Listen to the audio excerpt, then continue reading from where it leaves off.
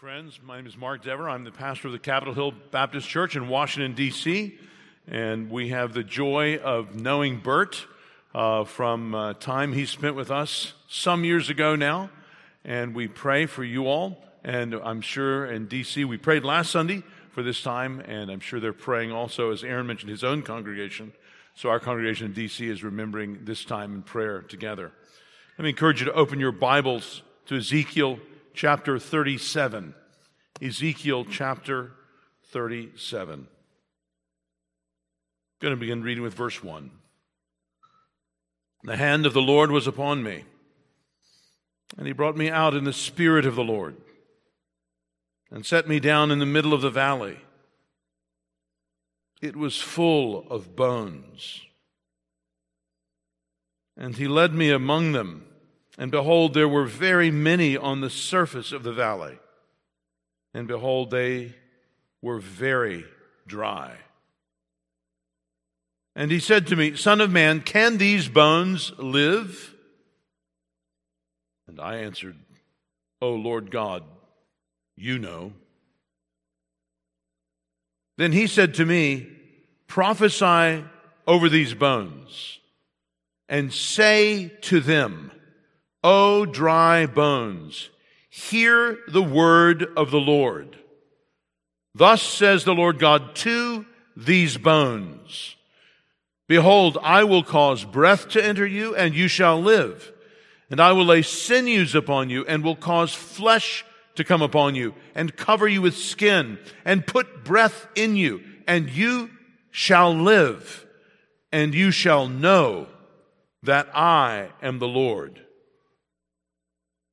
So I prophesied as I was commanded. And as I prophesied, there was a sound. And behold, a rattling. And the bones came together, bone to its bone. And I looked, and behold, there were sinews on them, and flesh had come upon them, and skin had covered them. But there was no breath in them. Then he said to me, prophesy to the breath, prophesy, Son of man, and say to the breath, thus says the Lord God, come from the four winds, O breath, and breathe on these slain, that they may live. So I prophesied as he commanded me, and the breath came into them, and they lived and stood on their feet, an exceedingly great army. Then he said to me, Son of man, these bones are the whole house of Israel. Behold, they say, our bones are dried up, and our hope is lost. We are indeed cut off. Therefore prophesy and say to them, thus says the Lord God, behold, I will open your graves and raise you from your graves, O my people. And I will bring you into the land of Israel. And you shall know that I am the Lord when I open your graves and raise you from your graves, O my people. And I will put my spirit within you, and you shall live. And I will place you in your own land. Then you shall know that I am the Lord. I have spoken, and I will do it, declares the Lord.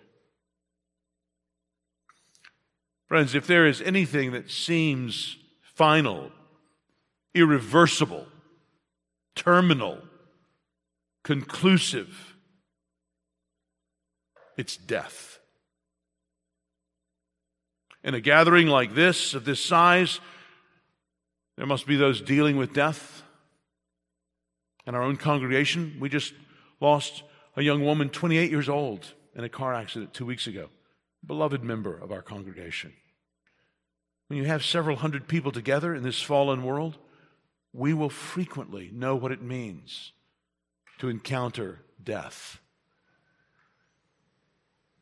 The advances of modern medicine aside, the mortality rate is still 1 out of 1. Nothing at all the medical colleges in Georgia will change that. Great billionaires can look as they will for eternal life through medical sciences, and they'll never find it. From the greatest to the smallest, from the weakest to the strongest, we all die. Indeed, death as the inevitable conclusion to life is one of the few things in all of human experience to have been met with no exceptions. No one, not one. Well, I say not one. There is this idea of resurrection. As Christians, we're used to using that word, but as you think about it, it's actually a very strange idea. To think of resurrection at all, death and life have to meet. As the Book of Common Prayer puts it, in the midst of life, we are in death. But it's the second meeting of the two. Meeting again, which is really the unexpected reversal. In the midst of death, we are in life. And from this passage we've just read from the book of Ezekiel, I want to speak to you this morning about resurrection. And in this passage we see what we might call in our own internet days a virtual resurrection. That's really what's going on here with these dry bones in these first 10 verses. You see the nation is destroyed there. That's the situation. When he begins, he's seeing a vision of destruction in those first few verses, of death. In this famous vision, what Ezekiel sees is a valley full of dry bones. So many bodies left out to decay. And the drying bones seem to suggest that what Ezekiel was seeing in the way they were arranged was an army slain, whose defeat was so complete that there was no one left to go out and bury their bodies. And so they were left there alone and desolate. But then in the context of this utter desolation, we find in verse 3 a hint of something more. And the verses which follow confirm just that. God has a way of life for these envisioned dead. And so he calls Ezekiel to prophesy. And he does this twice, really, you see here in verses 4 to 10. So to this collection of corpses, so decomposed that they're simply described as bones, and even bones which were dry, God tells Ezekiel to speak. That's what a crazy image. Speak to dead bones? I mean, you can tell this is prophecy from the Lord. This is inspired by him, because you and I would not think this up. We would put flesh on the bones, and have them standing as an army, and then we would prophesy to them, when they would have ears and could hear and understand. But that would miss the point of what the Lord is saying here. No, he tells Ezekiel to prophesy to these bones, and as Ezekiel prophesies, God says he would put breath in them and they would come to life. He says there in verse 5, I will cause breath. So just as God caused the first man, Adam, to live by putting breath into him, so now he says to Ezekiel that he will give these dry bones life, and this will happen in Ezekiel's vision. He prophesies, and this whole vast army is brought back from the dead. The first stage is there in verses 4 to 8. That's where the bodies are sort of refashioned. And then verses 9 and 10 are really the second stage, where life comes into them. Breath. It's interesting the way the Lord does that with Ezekiel. He is echoing the account of creation. Remember back in Genesis 2, where the Lord forms man and then he puts breath into him. He's showing that he is the creator and Lord of all. It also heightens the effect, I think. It shows that the climax is not merely the fashioning of the body, the moving of matter around. It is the creation of life. It's a dramatic way to spotlight it. And then, of course, they're resurrected. It happens in this vision. Now, I say it happens in this vision because lest we get too excited, we have to remember that according to the text, this is really virtual miracle working. This is not something that happened in history. This is a vision that God gives Ezekiel. Ezekiel is seeing this. This is a vision God gives him. It's a tremendous vision. But it's just a vision. Well, I say just a vision. I mean, it does point to another resurrection. The reason the Lord gave Ezekiel this vision is because of another resurrection in space and time that he intended to effect, and that's the resurrection of Israel. Because the nation of Israel had been exiled, says in verse 11, you look there in our passage, these bones stand for the whole house of Israel who say, our hope is lost. The nation of Israel in Ezekiel's day was in exile. They were refugees in Babylon, and God had commissioned the former priest named Ezekiel to be a special messenger to his people. They were in exile because they had strained their relationship with God to the breaking point. They had, as Ezekiel puts it earlier in this book, committed adultery. They had gone whoring after other gods. So God had them taken away, pulled out of their land, separated, brought into exile in Babylon.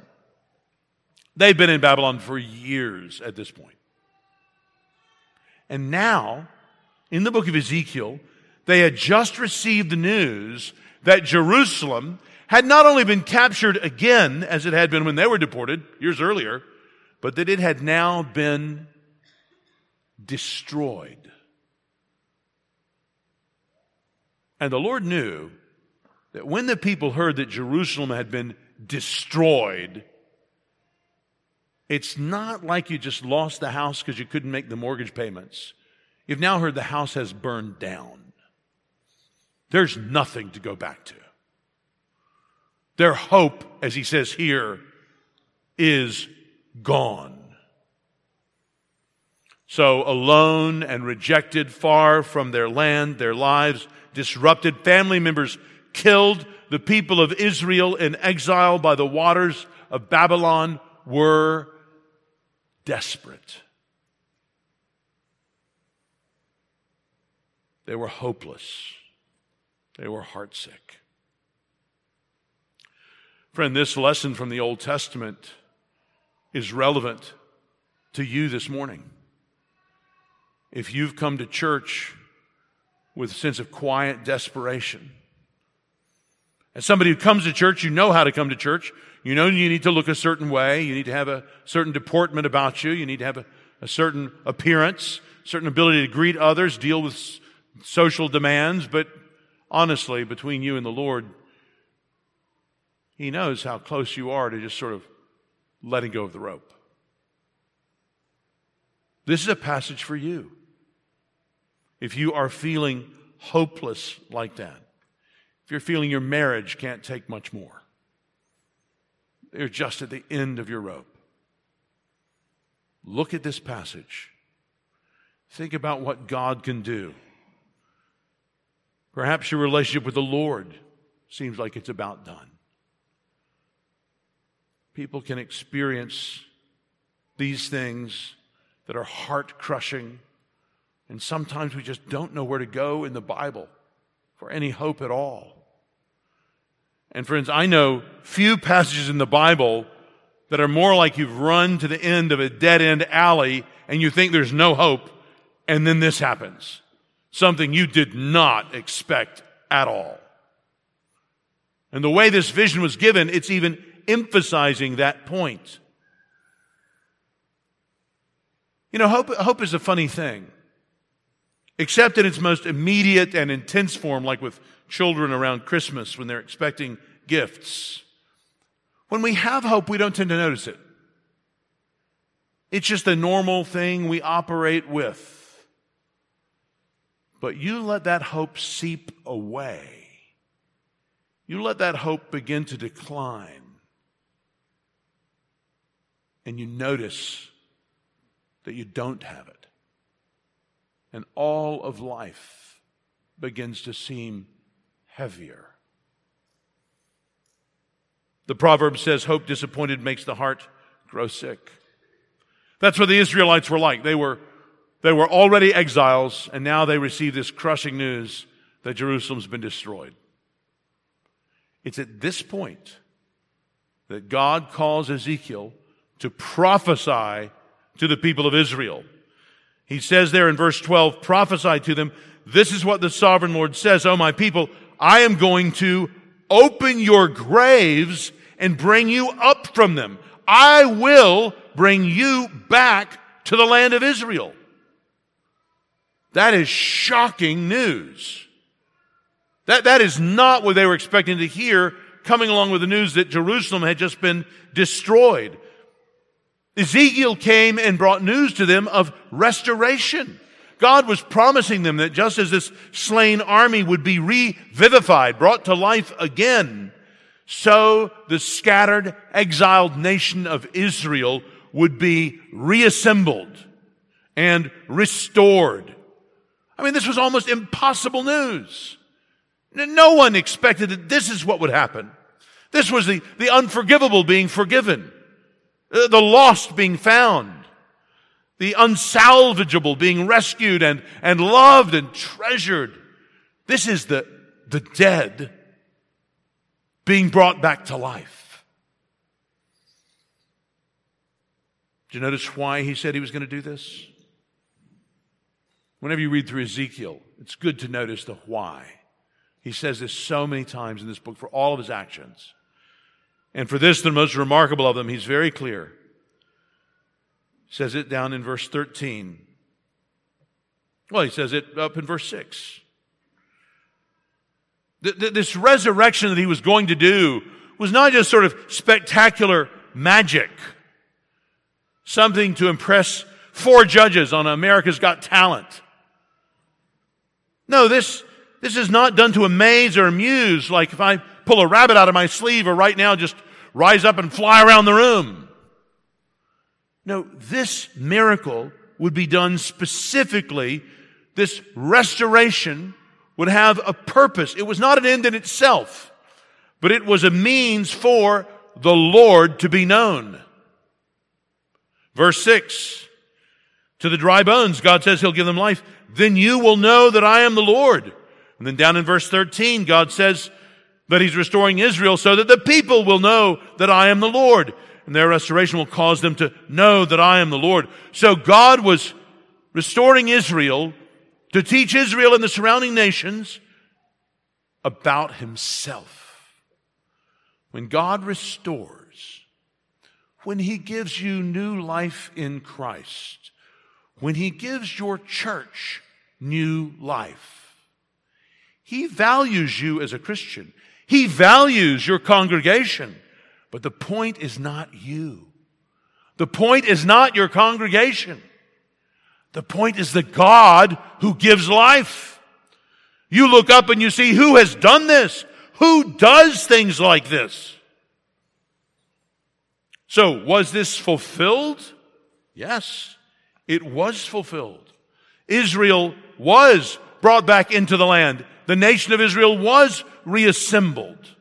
There's much more we could say and follow that, but for our purposes this morning, I just wonder, does this vision point to anything beyond Israel?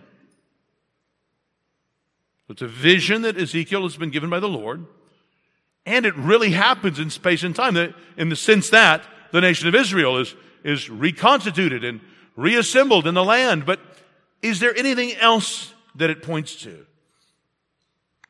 Well, I think in the theology of the Bible, there certainly is. It points to the resurrection of the true servant of the Lord. It points to Christ's resurrection. Jesus Christ was crucified, dead, and buried. You see, like this slain army, like the nation of Israel, Jesus Christ was slain. But by the power of God, he too was raised. Like the army and the nation, Christ was raised. He was resurrected. And it's interesting, Jesus spoke in his teaching to his disciples of his own resurrection as a sign. There's too many places for us to go to about this, but if you want to mark it down and look up later, in Matthew 12, 38 to 40, Jesus taught that his resurrection would happen, amazing in and of itself, but that it would be a sign of something even more. And Paul wrote that Christ's resurrection from the dead was through the Holy Spirit. And we see in Romans 1, he says, it declared Jesus to be the Son of God. So the identity of Christ was made known through God's resurrection of Jesus from the dead. So as with the restoration of Israel, so even the resurrection of Christ was not an end in itself, but it was a means for what? For God to make himself known. This is who God is. This is what God is like. God's power over death is his ultimate signature as creator. We read this throughout the pages of the New Testament. It echoes. I'm preaching through Hebrews in our own church back in D.C. And one of the great arguments that the writer to the Hebrews makes back in chapter 7 is that there are the priests of Aaron and their sons over the temple in Jerusalem, and they're still offering sacrifices, but they have to keep offering them, and then you have to keep getting new priests because they all die. But Jesus is a priest after the order of Melchizedek, whose death is not recorded in Scripture. And Jesus did not die. He never needs to be replaced. He presented his sacrifice once for all time, and he can now, as it says in Hebrews 7, save to the uttermost those who trust in him. And so Paul says in 2 Corinthians 5 that we become the righteousness of God through Christ's substitutionary death for us if we trust in him. So Christ's resurrection was the confirming proof of God's faithfulness to his people. Through it comes the continuation of his people that he's making for himself. What we just read in 1 Corinthians 15 a few minutes ago. Christ has indeed been raised from the dead. And what is Christ called? The first fruits. What that means is he's not going to be the only one. Easter is not the end. Easter is the beginning. It means the final resurrection has begun with his being raised. He is proof that there's more to follow. So that means not only is there the vision that God gave Ezekiel, and not only is there the fulfillment of it in space and time in Israel, going back to the land, but there's also Jesus Christ and his own bodily resurrection. But more than that, this vision that is pointing on through Christ's resurrection to your resurrection. You realize that? Some here this morning may not have thought of yourself as a candidate for resurrection. You may not have thought of yourself as dead, at least not yet. But according to the New Testament, we are all by nature dead in our transgressions and sins, as we just read from Ephesians 2. That's why God told the Jewish religious leader Nicodemus that he had to be born again. And that since everyone is in need of spiritual resurrection in order to know the Lord. Do you want to know God? You have to be raised from the dead, spiritually speaking, if you want to know God. Well, how can we get that needed new start? Well, we get a picture of it here in Ezekiel 37. We get it by the Word. Life comes by the Word of God. What was the testimony I heard again and again last night, Bert, about your preaching? That it was faithful. Whether it was Berea or here, what did you do? You came with lots of fancy new programs that impressed everybody, how great you are? No. You faithfully brought the Word. And what happens when God's Word is preached? Life comes. God gets glory to Himself by the truth about Himself, especially in Jesus Christ being presented. So you look in Ezekiel 37 here, verse 11, God interprets this vision for Ezekiel. He says that these bones stand for the whole house of Israel who say, our hope is gone. Their own hopelessness and despair, God poignantly represents as death. And His answer to this people, as it was to the dry bones, He says there in verse 14, I will put my Spirit in you and you will live. And how does He say He'll do it? By His Word. Now again, friends, I just want to point out, this is so different than what you and I would do if we were authoring this vision. If we wanted to make it credible, we would make the army live so that they could listen. We would then have Ezekiel prophesy to them. But no, the Lord has Ezekiel speak His word to them while they are dead. While every doctor present will explain to us there's nothing to pick up those audible waves to make any intelligible communication go on. It just is nonsense. Doesn't make any sense at all to have the word come to dead bones. But it's very interesting. He has Ezekiel speak His word to them specifically while they're dead. And as he does that, they come to life. How about that? As he does that, speaks not his own word, speaks the Lord's word, they come to life. A bit like the way God called Ezekiel. If you go back and read the first 3 chapters of Ezekiel this afternoon, you'll find out in chapters 2 and 3, the Lord tells Ezekiel up front, how about this for a pastoral call? I'm going to call you to talk to the people, and by the way, they will not listen. They will be hard-hearted. They will not listen to one word you say, but I'm calling you to go say it. All right? Not sure I understand why you give such a call, Lord, but you are Lord. I'll take that call. And so for years, Ezekiel had this ministry of speaking the word of the Lord to people whose hearts were hard and dead. But the Lord had a point in it. He was going to make it clear that just like He had spoken into the void and created all things by the power of His word, so He would again, after making it clear that all Israel was a void, spiritually speaking. Dead, spiritually speaking. After that was so clear, in the same way as His word had come into the world, as John says in his gospel, and though the world was made by Him, the world did not recognize Him. Yet by that word, the Lord Jesus Christ, God has begun creating His new society on earth. So God told Ezekiel here to speak to these dry bones.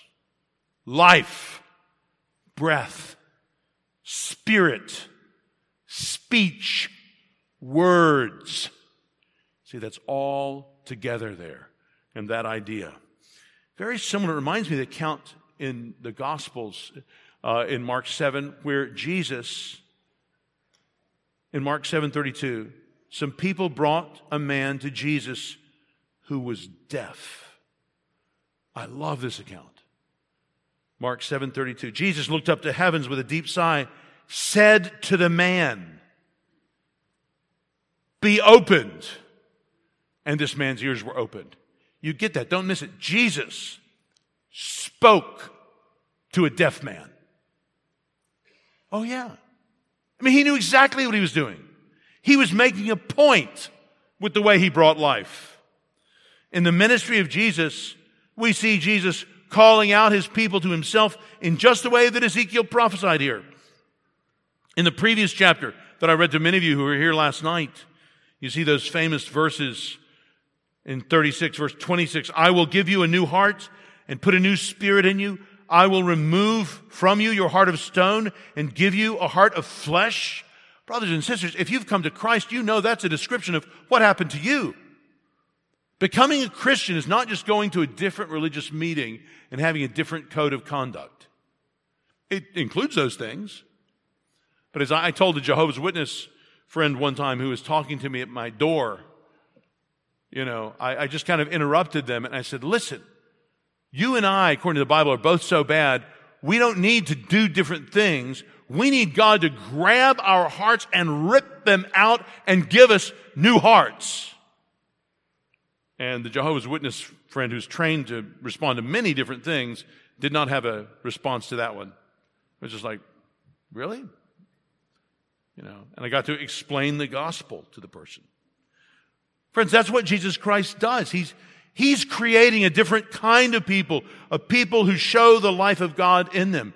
Just as Jesus said to some resettled Israelites in the court in the rebuilt temple a few centuries later in Matthew 21, I tell you that the kingdom of God will be taken away from you and given to a people who will produce its fruit.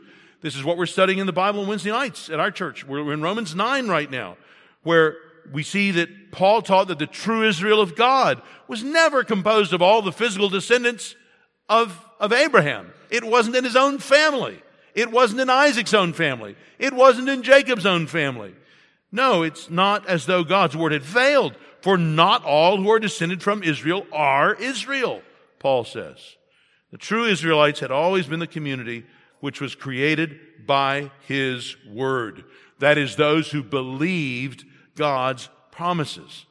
That's why Paul goes on and says in Romans 10:17, consequently, faith comes from hearing the message, and the message is heard through the word of Christ. This is why Peter says to the early Christians that he's writing to the same thing that God had said to his people Israel in the Old Testament. We read in 1 Peter 2, you are a chosen people, a royal priesthood, a holy nation, a people belonging to God, that you may declare the praises of him who called you out of darkness into his wonderful light. Once you were not a people, but now you are the people of God. Once you had not received mercy, but now you have received mercy. So friends, in the death-like context of despair and hopelessness and a sense of being cut off, God gives Ezekiel this vision.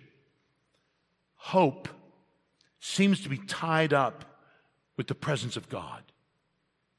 If you need hope in your life today, you need God. You want to find out how to get God, or how God can come to know you in that way. Talk to your family members who are Christians. Talk to your parents, kids. Talk to the friend who brought you. Make sure you know what it means for you to have this new life in Christ. There seems to be a relationship between having power to live with God and living for the purposes that He made us for. It's great news we have.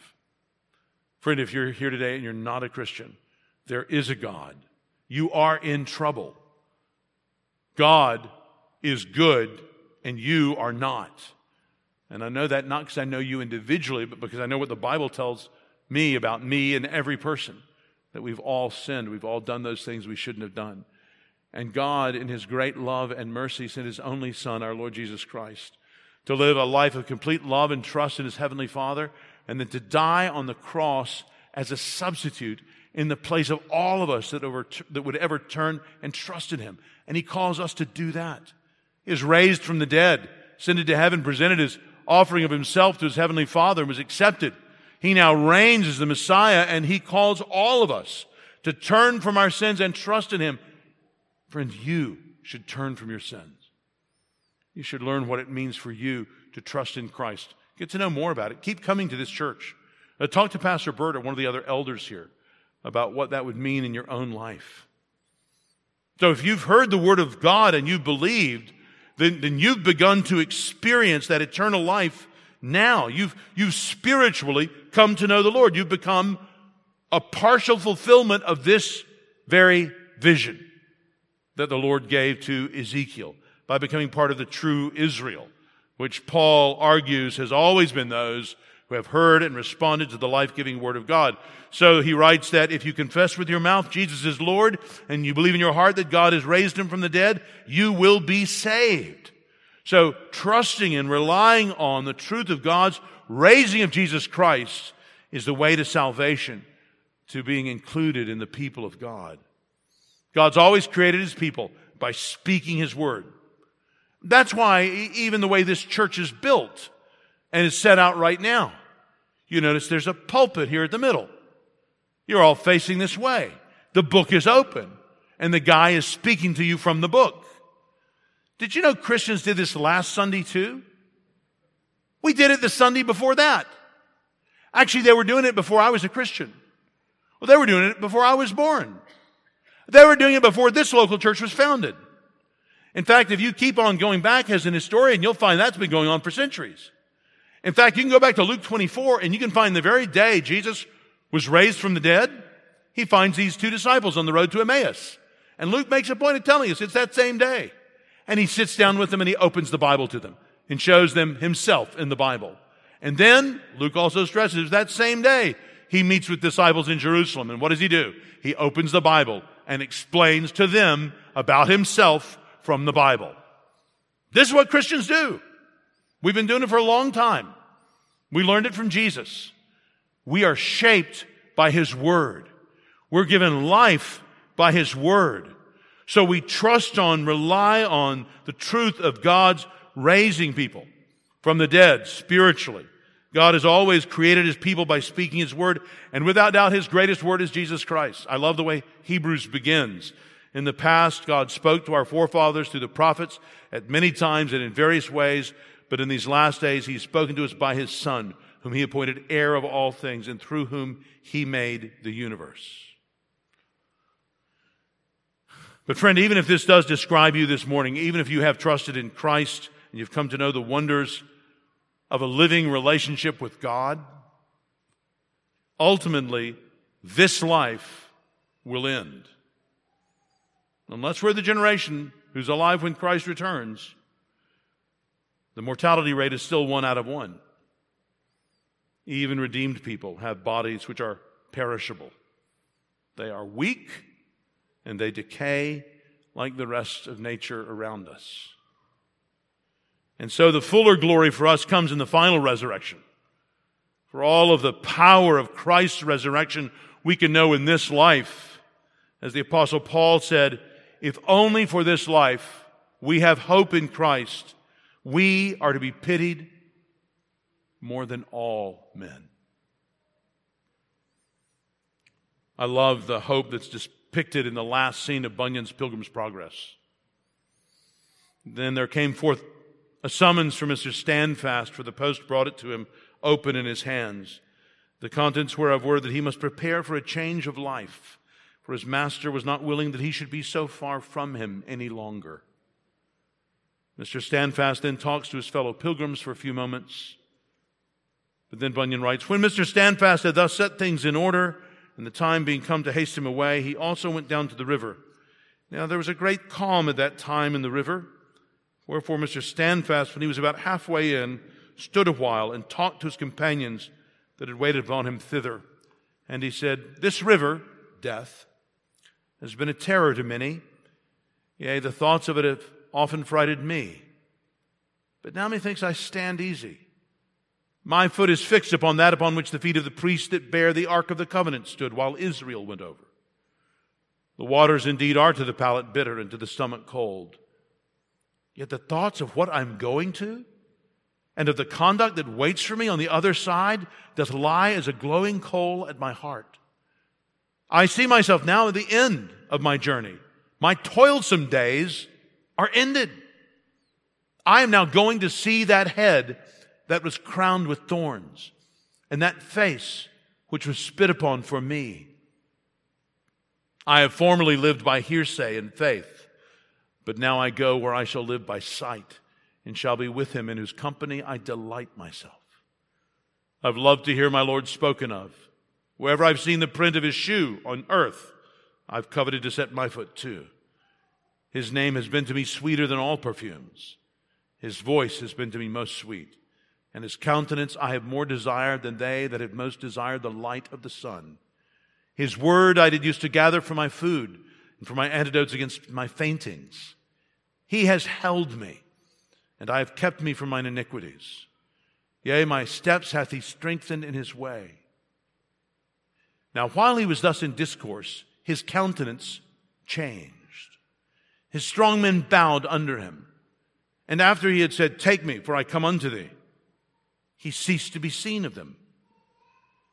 But glorious it was to see how the upper region was filled with horses and chariots, with trumpeters and pipers, with singers and players on stringed instruments, to welcome the pilgrims as they went up and followed one another in at the beautiful gate of the city. Friends, do you have this kind of hope in Christ? The hope that will encourage you in the darkest of days, which stretches beyond the confines of this short life? How do you get such life-defining hope? Only by God's Spirit speaking to us through His Word. I praise God, Bert, for how your preaching has been used of the Lord in this place. I do not take that for granted. A good ministry is based upon God's power exercised ordinarily through the preaching of His Word. I pray that God will enable you to continue to that. You know, friends, revival is not a time where new and strange means are used to excite the people of God. Revival is a time where we do what God tells us to in His Word, and God blesses extraordinarily. Where you do the normal things, you sing those same songs, you read those same scriptures, only now the Holy Spirit is poured out in extraordinary measure. That's what you want to pray for. That's what may already even be happening. That's what you want to pray will happen even more, so that people will see and glorify God. I pray that you will join Him in believing the word of hope in Christ that has been so faithfully preached here. In mentioning a preacher of the word and right at this theme, just leaves me with one of my other favorite quotations. It's when one preacher is preaching at the graveside service for another. The older preacher, Mr. Gifford, has just been buried. He's been a faithful preacher for decades. Mr. Ryland is speaking. And he says, Farewell, thou dear old man. We leave thee in possession of death till the resurrection day. But we will bear witness against thee, O King of terrors, at the mouth of this dungeon. Thou shalt not always have possession of this dead body. It shall be demanded of thee by the great conqueror. And at that moment thou shalt resign thy prisoner. O ye ministers of Christ, ye people of God, ye surrounding spectators, prepare to meet this old servant of Christ at that day, at that hour, when this whole place shall be all nothing, but life and death shall be swallowed up in victory. Prepare. Let's pray together. Lord God, you know the amount of hope we bring in or don't bring into this meeting today. And you know the hope you have for us in Christ. We pray that you would prepare each one here for our final meeting with you. Use your word preached to do just that. Pour out your Spirit. We ask in Jesus' name. Amen.